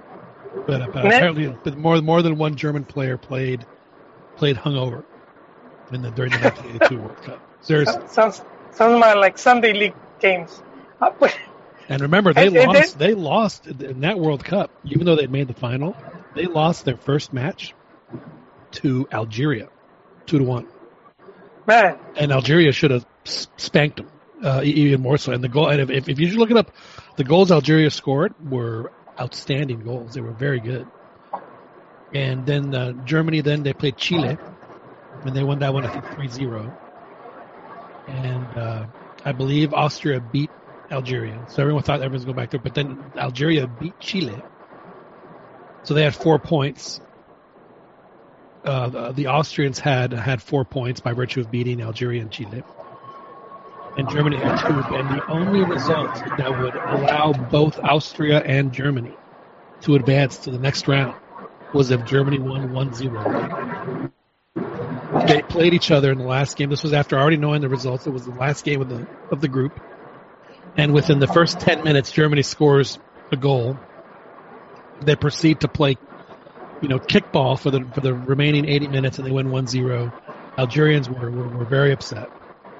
And it was from that point on that the World Cup decided that they had to play the games, the last group game, at the same time, so that you wouldn't have any kind of funding business. So, the Germans, and they lost in 2010 in the group stage, so it's not like it's unfathomable for Germany to lose. So please, Joel, your crystal ball before clouds up again. Well, yeah, and then there's been a bit of a champion's curse. We've seen a few teams that win the World Cup and then in the subsequent cup, they go on to be eliminated in the group stage. Happened to France, Italy, Spain. Yeah. And so, I mean, that's what I'm hanging on by, John. Well, that is the cornerstone of Ron's argument for Mexico. And when he made his picks, naming Mexico a semifinalist. Oh, what he said? He said that Germany would not make it out of the group stage. Oh, man, I need to listen to that. Yeah, that was our first show of 2018. Yes, yeah, Dan? Germany. We lost Dan.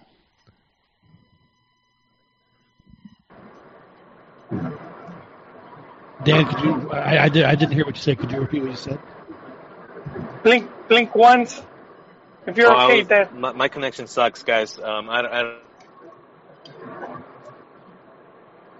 just close the ones who said that, that Germany would qualify. I'm not sure if you were, but it is on tape. I'm not sure what you were asking. I don't know. Maybe you can chat it, Dan, and we'll get your question asked. But Dan, one thing I would say is, dude, there are better services than Chivas team. You need to up your game. Yeah. So Joel. So Cristobal. So you think that Germany is a little more vulnerable? So does that mean they'll only win 3-0 as opposed to 6? No, I mean, I think it's possible to get a draw. We've seen Mexico do it against Italy twice, against Brazil, in Brazil. They beat France. So it's not unthinkable, it's not impossible to get a good result. Just if the team looked so bad when they played at the Confederations Cup, they were just outclassed, man. It didn't even look like a fair fight, John. It didn't, and I firmly, take the stand that Germany could have scored 20 goals that day with relative ease. Yeah, and it was their like experimental squad. Yeah, that experimental squad is now the Germany squad. So that was the dress rehearsal squad. After what I read was, after what they had done, that I've seen described as a disappointing Euro Cup. They had reached the semifinals. That was being called a disappointing exit from the Euro Cup. But if you look at Germany's record, I think since 1982, they have made at least the quarterfinals, and since I forgot, I don't know if it's 98. No, it's semifinals. Semifinals since 2002. Yeah, since 2002. I mean, that's really impressive, man. They really know how to play that tournament, John.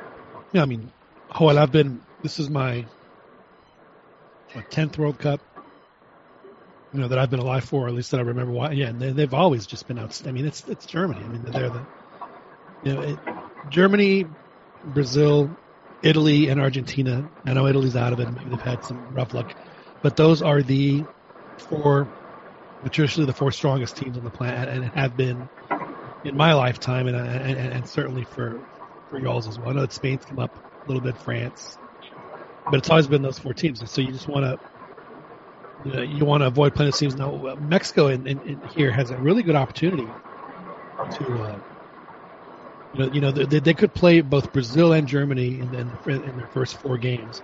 And wouldn't it be amazing if they beat them both? Yeah. Well, Mexico is gigantes del grupo, John. That's right. They at least advanced past the group stage 6 times already. So they're. How lovely would it be for Mexico if actually it's been Mexico, Brazil, and Germany have been the only countries to advance out of the group stage since 1986. Yeah, now they've got to face both teams. That's right. Potentially Facebook. Yeah, I don't think that's going to happen. Okay. Buen Can you premio. guys hear me better now? Or no? Yes. Yes. Did Okay. you cross the border, Dan? I just turned off my Wi-Fi. Mandó su I pago. guess my home Wi-Fi is Western acting up, Union. so I'm not sure what happened. Well, if you're out in the car, then you might not have good Wi-Fi because of distance. It's a few feet. So what was your question, Dan, or your question comment that you were breaking up? Oh yeah, I was just curious to say who was the one who had predicted that Germany wouldn't qualify out of the group? That was Ron, believe it or not. That's incredible. So he thinks it's going to be Sweden and Mexico qualifying. I have it on my laptop here because he did his picks different. I'm sure that's got to be it. I don't see how anybody could possibly choose South Korea to get advanced out of that group. And apparently today they played a game against Bolivia in Salzburg. I wonder if they did the Sound of Music tour. Yeah, as long as the team doesn't turn out like an Angola type performance, I feel okay about Mexico's chances. And just the more I keep thinking about this team, the better I feel about them. The better, the more positive that I think the chances are of actually getting a result against Germany are. Maybe it's just like the typical World Cup fever that I get every 4 years that makes me overly positive on the team, but yeah, I think this team has been together long enough where I think they're due. Now, in the Olympics that Mexico played in Rio in 2016, Germany was in their group stage, and it was actually Germany, Korea were both in their group, and everybody played Fiji, so that was going to be the win. And Mexico tied the Germans 2-2. They should have won the game. Actually, they had a couple of chances. I think Chucky had a couple of chances where they should have won that. But then they lost to Korea 1-0, and they did not advance past the group stage. Excuse me, in the Olympics. But I'm starting to feel those same vibes as well, Dan. It just seems like that if and I don't necessarily think that a good result against Germany is necessarily something where if they get points out of that would be crazy good.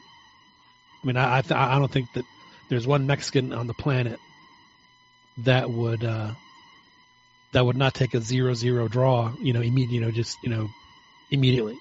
But I think that anybody that has that expectation is crazy, and I think that people would be over the moon thrilled if they were able to get extract some points from the Germany game. But if they lose 1-0, by one goal, I think that would be an excellent result. I mean, that sounds terrible to say, but the worst thing that you can do when you play Germany in the group stage, when you're battling for that other position, is you cannot get blown out. Portugal did not make the round of 16 in the last World Cup because they got blown out by the Germans in the first game. It was 3-0 after like 15 minutes. The way that the Germans came out and played that game. So Portugal was toast, and they tied the U.S. and they beat Ghana. If they lose to Germany 1-0, then they advance ahead of the United States in the group stage because of the goal differential. So the worst thing you can do is just to get your well, and the good thing is that Osorio has figured out a way to I'm sure he's thought about a scenario to prevent an ass beating. I believe he has covered that in that press conference that one time. That he's got it covered now. He got a whistle. He's got a plan B. Yeah. Well, he's going to need a plan C as well. He got a rape whistle. He don't want that ass beating. Yeah, but actually, I was thinking about Joel's reasoning why Chivas was due for their championship the season, and I'm kind of going along those same lines where this team has really been together for a really long time. They're the oldest and most experienced team I think going into the World Cup. Yeah, a lot of players with 2 to 3 cups already under their belt. And they're not terribly old. I mean, obviously Rafa's going to skew the numbers, but like everybody else is still, they're not terribly old. So, and I'm still of the opinion that going forward, this is one of the most talented teams that I've seen. I look back and I just don't think that Kikín, Bravo, Guille, Bozo, Sabah, who was that one? And I keep forgetting the guy that played at Pachuca, who was on the national team for a while too. Cacho, yeah. I mean, all these guys, they seem like I don't think those guys would get a sniff on this team. Israel Castro. So I think like if it clicks on the right day, man, I think that these guys could really put out like a great performance, because I mean it's crazy. Like I think for years, I mean that's why we were all excited over Netty, because like we finally got a striker, or finally got that could really do something on his own and create something and like a true finisher, a real striker. And we have guys that are way better than Netty now. Vela right now. Exactly, Vela too. Like he's probably as good as we've seen him right now. Like we're like, when he's on his game, I don't think there's a more talented player. And he's definitely enjoying himself, and I think that's all he ever wanted. And that's another reason too why I think that like the positive vibes that I've seen, at least leading up to prior to this whole debacle, but I'm pretty sure they're going to go past. They're going to be fine. This will blow over. Honestly, I'd rather have a debacle like this than a debacle where like some player was shockingly cut. And I think that was one of the reasons why Mexico's Copa America wasn't necessarily as strong as it could have been. Oh, like Cuauhtemoc? Why you open those wounds? Or even when Giovanni was cut from Copa America.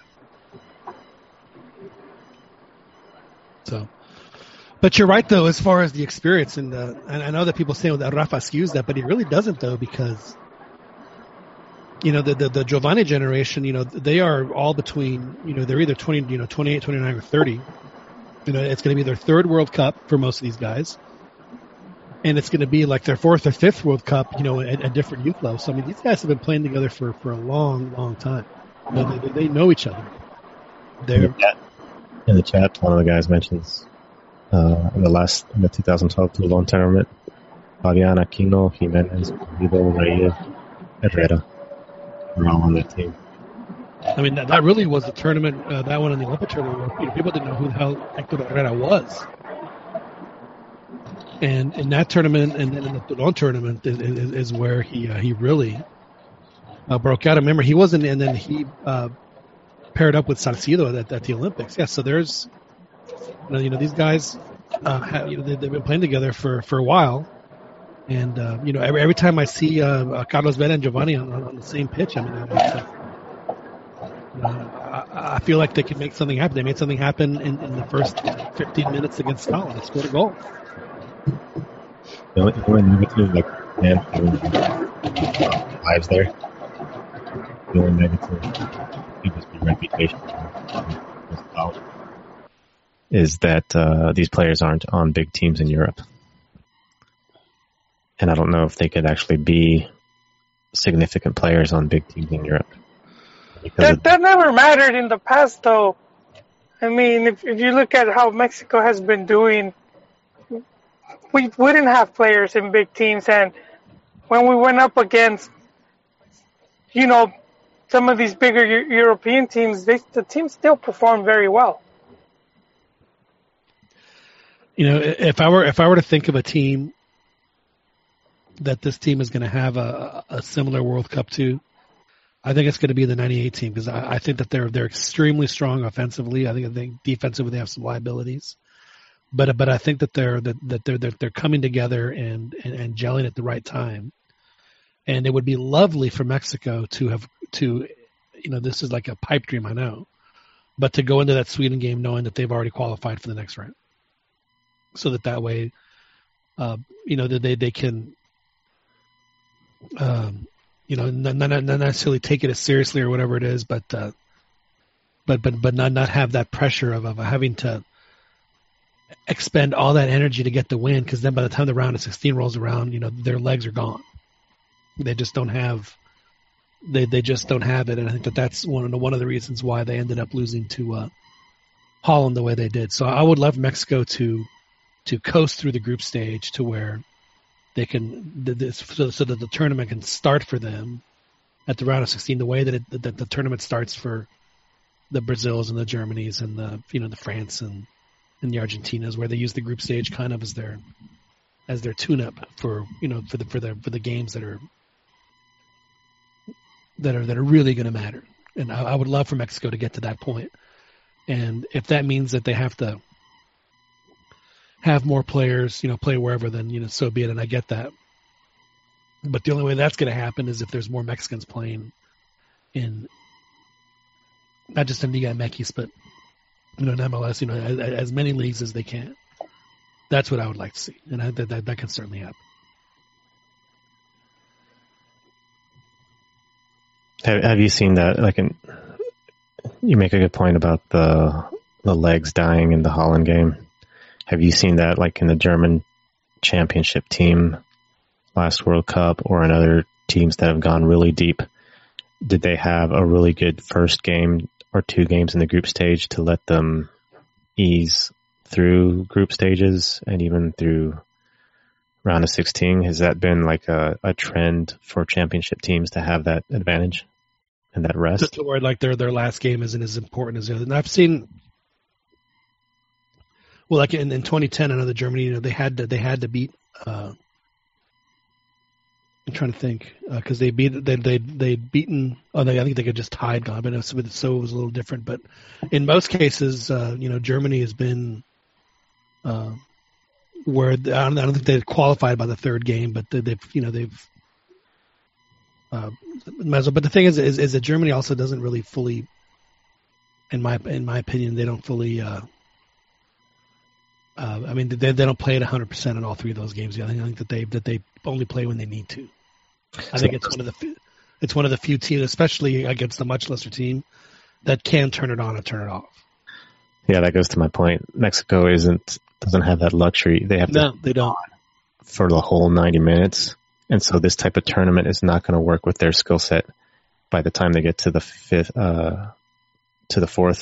game, they're dead, because there's no way they would have qualified to the fourth or fifth game without putting 100% for 90 minutes for 3 games. Right. No, you're absolutely right. Mexico expends so much energy just to get out of the group stage that by the time that they get to the round of 16, they're not as they're a little more depleted than the other teams, and I think that's something that we've seen historically. And, even when they do win their first 2 games, like they did in 2002, who was it? Somebody upset somebody, and it was like, oh my God, it would just, and it meant that even if Mexico lost to Italy with 6 points, that they couldn't qualify, so they still had to play, that game at 110% because of the, because of that possibility. Excuse me. That's a good. MJP has a good comment that we're overrating the team. He says Pavel Pardo is better than Ache. Gonzo Pineda is better than JDS. Those are the... Gonzo Pineda? Yeah. No, mames. There's only one thing we can say to that. Well, those are the lower level team. The lower level Hijo la chingada, no mames, güey. Gonzo is good, man. He won with Pumas and he won with Chivas. My respect for the Gons, man. Just because he wasn't in Europe. I'm not disrespecting him. And he's a coach right now with Seattle Sounders. Yeah, he might lead us to glory one day. And I'm not, if I'm not mistaken, isn't he also a lawyer? Man, is there anything he can't do? It's like AC Slater. He was. I don't think he was that impressive with the national team at all. Yeah, I don't think he was at all. What? Even when he was at Pumas. I won't dispute Pardo, but I don't think that he and HH necessarily play the same role. At least if we're talking about a defensive midfielder, yeah, I don't think HH is quite as good as Pardo. But in a more attacking role, I think Herrera's quite a bit better, actually.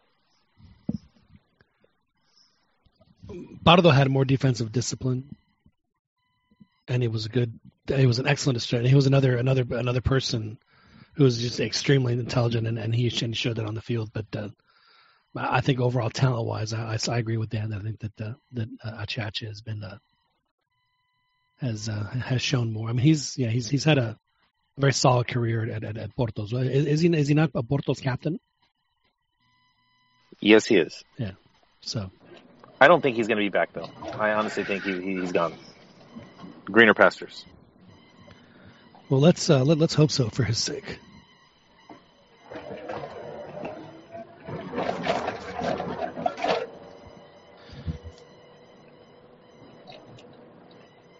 Tecate, Vela, Aquino, Chucky, and one-dimensional. Crossing is mediocre. You think those guys are one-dimensional? I think Aquino's one-dimensional. I wouldn't say Chucky or Tecate at all. You know who's one-dimensional? Arjen Robben was one-dimensional. Exactly. His dimension just happened to be really, really, really good. Now, nothing wrong with being one-dimensional. Well, I mean, to me, they're pecho frios. Chucky still hasn't to me delivered in the big game. So I guess we'll see against Germany if he can deliver. Well, what is your definition of a big game? Well, like in the Olympics against Germany, Chucky choked pretty bad. He missed right in front of the keeper, man. This very important match, or in a venue, in a strong venue, or very important game. I know he did good in Holland, but that league's not like one of the top leagues. Well, I think also is that I don't think I could be wrong though, but they won the league relatively easily. There wasn't like a critical match. I think that where I kind of see your concern. I'm kind of with you too. I think he has a tendency to sometimes get lost, and even now, I'm trying to remember which game it was, but he seemed like he got. He was kind of not ignored, but it just seemed like non-existent at times where it seemed like the ball was mostly going to Gio. We talked about the game against Scotland. Yeah, that game. I'm already getting them mixed up, but yeah, I think you're right. Yeah, not to take away from his talent, he's definitely very talented, and he has a lot of good qualities. I'm just saying he hasn't been that player that when you play like the really hard opponent, or you have one of those matches where everything's on the line, that he's excelled. Even when Pachuca won the Liguilla, he wasn't one of the main guys. It was that former Chivas guy whose name I forget. Victor Guzman. Yeah, he scored the winner. He was beast that day. Actually, Osorio addressed this a few weeks ago, and he said that Chucky would not be the player he is today without the fact that and he admitted that without the struggling that he had to do in those games. He said and Chucky had even played this. I learned a lot about those games. So Chucky has definitely he's going to have a great opportunity to show it here, because if Chucky becomes a 4-goal man at the World Cup, Chucky's going to go to like a Valencia or a Fiorentina. I think bigger. Right? Yeah. So he definitely has an opportunity, and Tecatito has an opportunity to finally, which I'm sure Porto's going, thank God he didn't cut him off the list. That he can make himself a more comfortable future. I mean, those guys certainly have they have it all in front of them. The player that I'm starting to get a little worried about is Chicharito, and again, to me, that it's more from the lack of service that he's getting because the guys that are supposed to be servicing him, which sounds terrible, but those guys would rather cut inside and shoot as opposed to use their off foot to feed Chicharito. But I also think that a lot of these friendly games are also like little traps that people are setting to kind of deceive what people may and may not do. So yeah, but his his run at West Ham, he didn't look too good, and he hasn't looked that good. And then going into this World Cup, this was supposed to be his World Cup, and he might not even start. Yeah, it's he's definitely not the same player that he was even 2 years ago when he had that good year at Leverkusen. So we'll see how. But the thing is though is that you can't discount him though just because he could Chicharito's the kind of player that can catch fire instantly and then he could score like 6 goals in 3 games. So one player I'm getting tired of. Uh-oh. Because every game that he plays, I have high hopes and I hope something that he does well. But it's happened so many times where he doesn't do anything. That's Raúl Jiménez. I have so many high hopes for him, but he doesn't do anything. And so there's going to be a few games where I'm going to be like, okay, I don't even want him to play anymore on starting lineups. He has had his moments though. The last one, when's the last one? And maybe because it's so big, was the Chilena. Other than that, yeah, I mean, he's had a few goals here and there. I think he's had some really huge goals for Porto. Benfica. I mean, from Benfica, sorry. Especially last season during Champions League. I think the dude, if anything, like at least with the club, I mean, I don't think he's had limited chances with the national team because he hasn't always started, but the guy could definitely come in to be a clutch player that could get in a real important goal. At this point, I'd rather see him start if they're just going to have one guy. They're not going to play them both. I'd rather see Raúl than Chicharito at this point. Neither of them are lighting the world on fire right now. But yeah, Oribe, so you have like 3 strikers that are not. Obviously when they're playing well are outstanding, but neither of them are anywhere near that level. So at this point, I would say just once you throw Gio or Vela as a center forward and then have the 2 crazy wingers play and just play with no forward. Wow, like Spain did and when they won the Eurocopa. The last time in 2012 when they did that when they played with. Has he ever done anything like that? No, not that I'm aware of. Wouldn't put it past him, though. I want to see Vela, and it's just because of those LAFC goals. He seems to be on fire at that right corner. I think he needs to be there, and he needs to replicate that because that shot he is super precise with that left foot going into that far corner. Yeah, I would actually love to see him play the position that he plays at. In LAFC, which is the attacking midfielder position, but he comes back so deep to get the ball that I would just let him roam because he is extremely talented in that position. He has great vision. He sets people up, and like you said, Chiquis, he knows how to score, which is a very marketable quality to have. And so he. Having him and having Chucky after the season they've had, there are a couple of players that Mexico has that certainly have the momentum coming into the tournament that are players you kind of want to have the momentum going into the tournament. So, like I said, I've been watching the 2 friendlies. I know that Mexico didn't score that much. It's true they scored the 1 goal against Holland, but the fact that they were stringing some passes together and understanding what each other's roles were. In the positioning that they had on the field, it was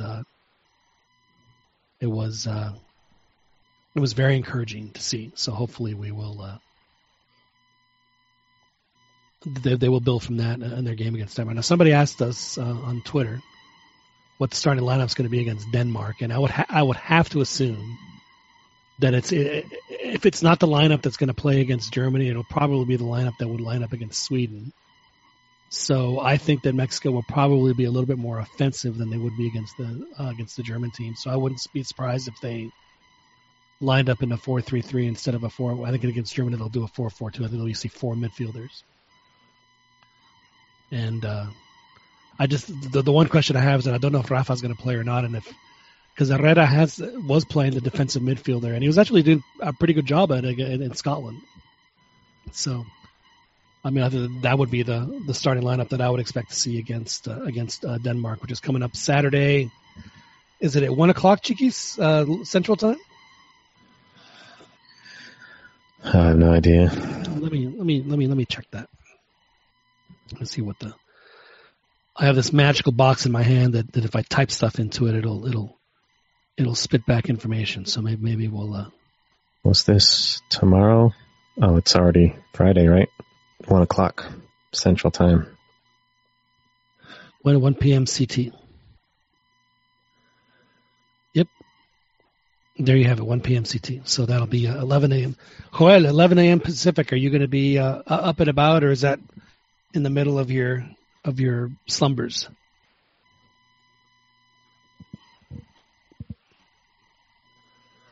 I will be up, John. I will definitely be awake. I'll stay awake just for that. Oh, how sweet!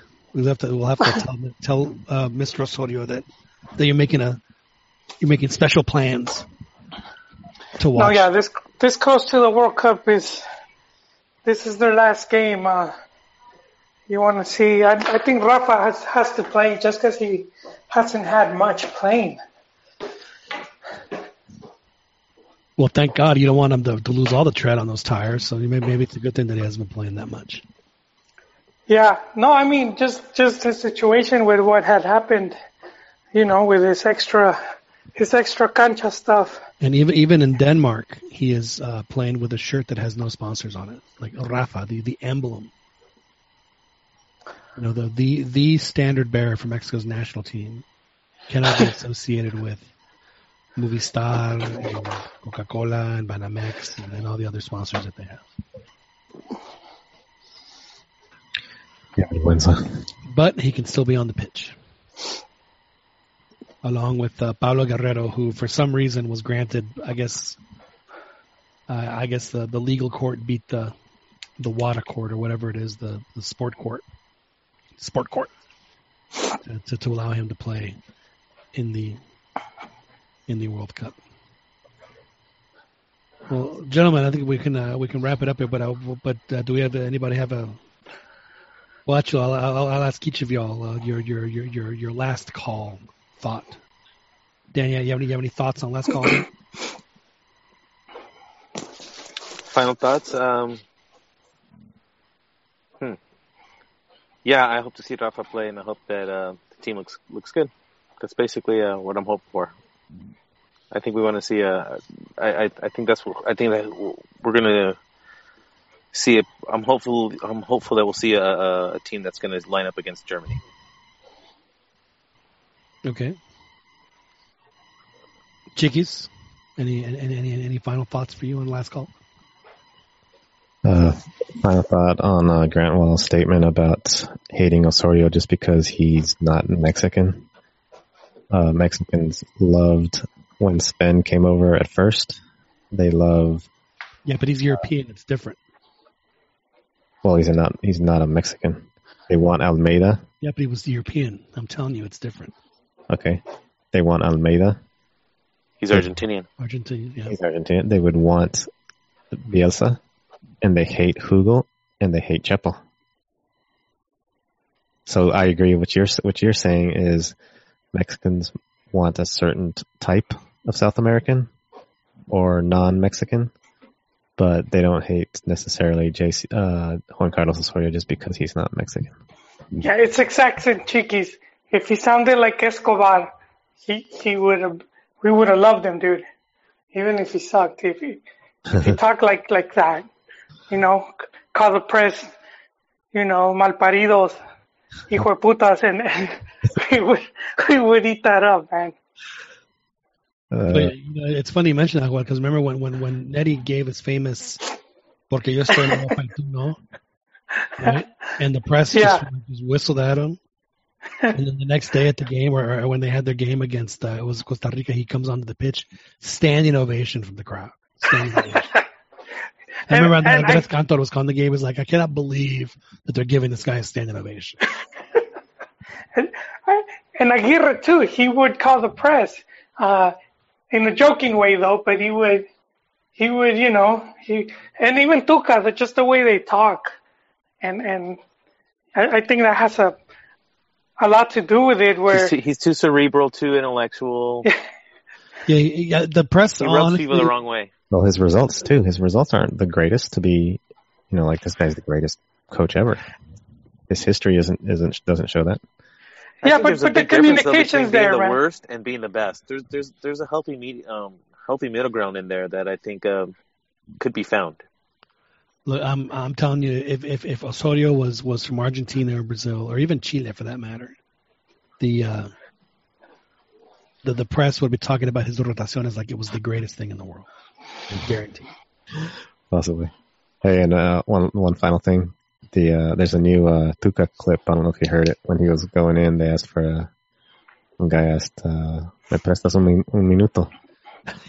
Did you hear that one? Yeah, he said, "Te presto un madrazo." Sí. see what I mean? That's how JCO needs to talk. Oh, John, I did have actually one point that I did want to get. Just a quick little bit of news. Sure. My boy Ronaldo has actually been loaned to Zacatepec. He's on loan. Yes. Oh, so that means we need to have Michel Richaud on, who's the director deportivo. So obviously he was one of the ones that made those decisions. So now he's going to get some playing time. And I'm telling you, with that, if we were ever to have a field trip, that would be the place where I would want to go see a game, is in Zacatepec, because we can go stay in Tequesquitengo. And Tequesquitengo is outstanding. We'll have to set that up. It is. Yeah, we'll talk to Michel. We'll have to ask him. Say, Michel, come on the show, but the condition is you gotta compass some roofs down at Tequesquitengo. That would be great. Joel, any final thoughts from you on last call? Yes, I am very. I'm waiting to see what happens with the Almeida presser, and if he does quit. Almeida had said that, not Almeida, the ANDA said that if Almeida wasn't coaching match week 1, that he was going to resign. So I want to see what happens there. I don't have a lot of time to say. Sorry about that. So, Joel, if Almeida does end up stepping down, who do you think is Güero Real available?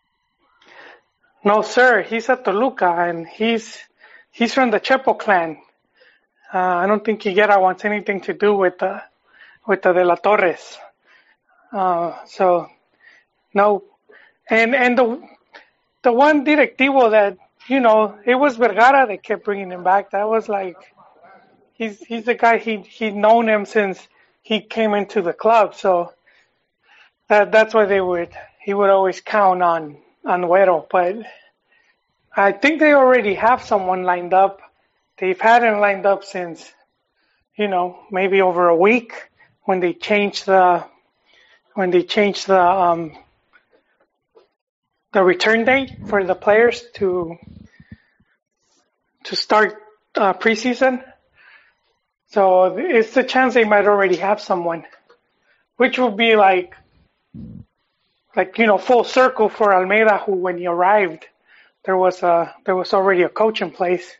And he's leaving almost the same way. Well, I mean, the fact that he showed up like that should be a good indicator that, this is probably how I'm going to leave too. Yeah. There's been a lot of names thrown around, so who knows? Arsene Wenger. Arsene Wenger, is he the top candidate? No, it's Camoranesi, Profe Cruz, Vucetich. It's like 2 others. I don't know.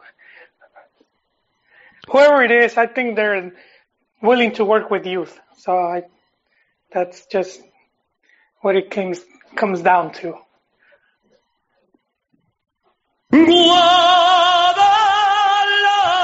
Gotta give it to you just a little bit. Yeah, no. It's I could go into my sleeping chamber for the next 8 years, John, until a 10-year comet is. That's right.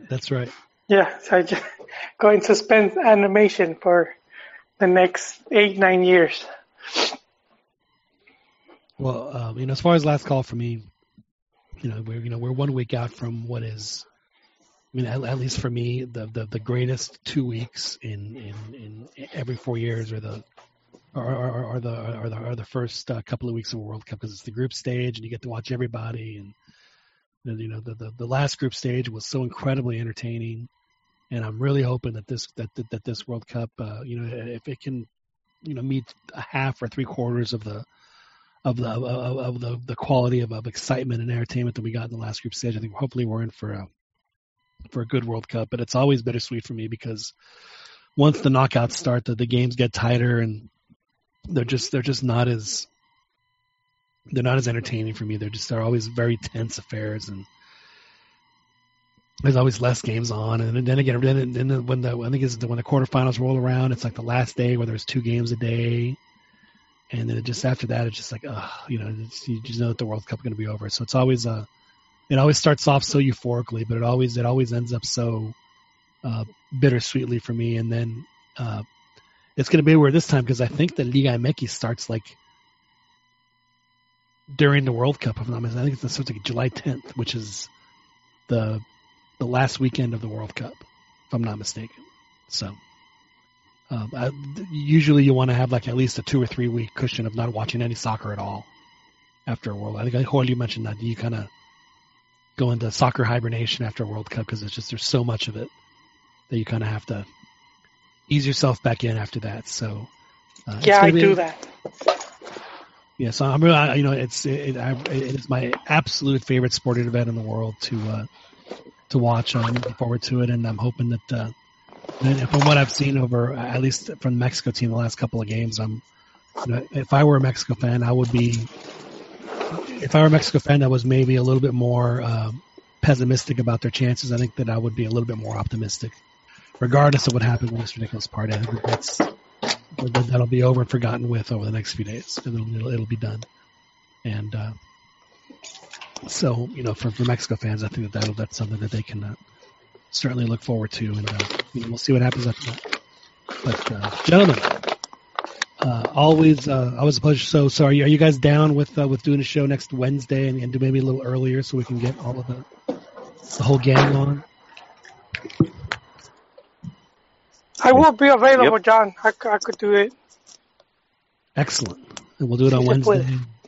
And maybe we'll, instead of coming on at 9:30 Central, maybe we'll come on like at 8 o'clock Central. So to give our boys on the East Coast a better shot. Dan, you get home from work pretty early, don't you? I usually have stuff to do, but I'll try to join this as soon as I can. Yeah, and I will have your picks. You don't guys have to remember what your picks were, but I do have your picks. I got to find Ron's, and then we will go through our picks again, and hopefully we'll get picks from our loyal listeners as well here on the Cantina MX podcast. And also we have to remember I should reach out to all of our guests and give them the opportunity to make their picks as well. So we'll get those on for you guys based on what the other folks have chosen as well. So, Chiquis, Albert Capa, thanks very much for starting the show tonight. Appreciate it after a day at the hockey rink. Do appreciate it. Yep, thank you. And Dan, thanks for coming on. Joel, thank you very much for joining us. Thank you, John. Always a pleasure. Dan, thank you very much, sir, from lovely Escondido, California. Pleasure as always. And my name is John Jagu. We do appreciate all the folks that participated on the chat tonight, including Sergio. I think that we should, for all of our Americanistas, I do have Americanista drops too that I can play for them. Let me see if I can find one here that I think Americanistas will certainly enjoy. Let's see. El América es una mierda. And that's actually from an Americanista. So I feel like from an Americanista, it's like fair game. It can be. We need to get that girl who says somebody wrote this for me in Spanish. I don't know what it means, but I'm gonna say it. And she says her line. It's very good. We'll have to add that one. We'll have to add that one as well. So we'll definitely, and we can't forget. Also, we have the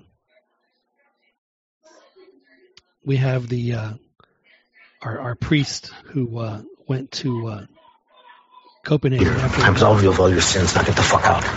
And went over to help out all the boys there in Copenhagen as well. But again, my name is John Jagu. We do appreciate y'all joining us here on the Cantina MX podcast.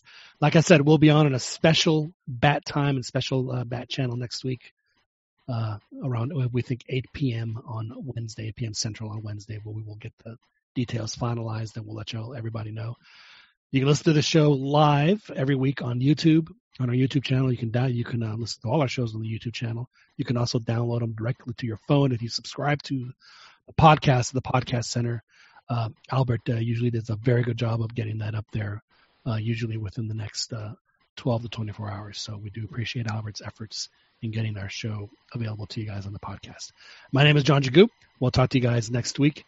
You guys enjoy the rest of your week, and we'll talk World Cup next week because it is less than a week here. You know what's so cool about the World Cup is that you always think that you're 1,000 days away, then it's 100 days, then it's 10 days, and now we're into single digits, and then soon it's going to be like single hours, and it's going to be single minutes, and then single seconds, and then it's going to start. It's always great. I always think about that. Anyway, you guys, I'm sure you guys do the same thing. We'll talk to you guys next week. Thank you guys very much for joining us.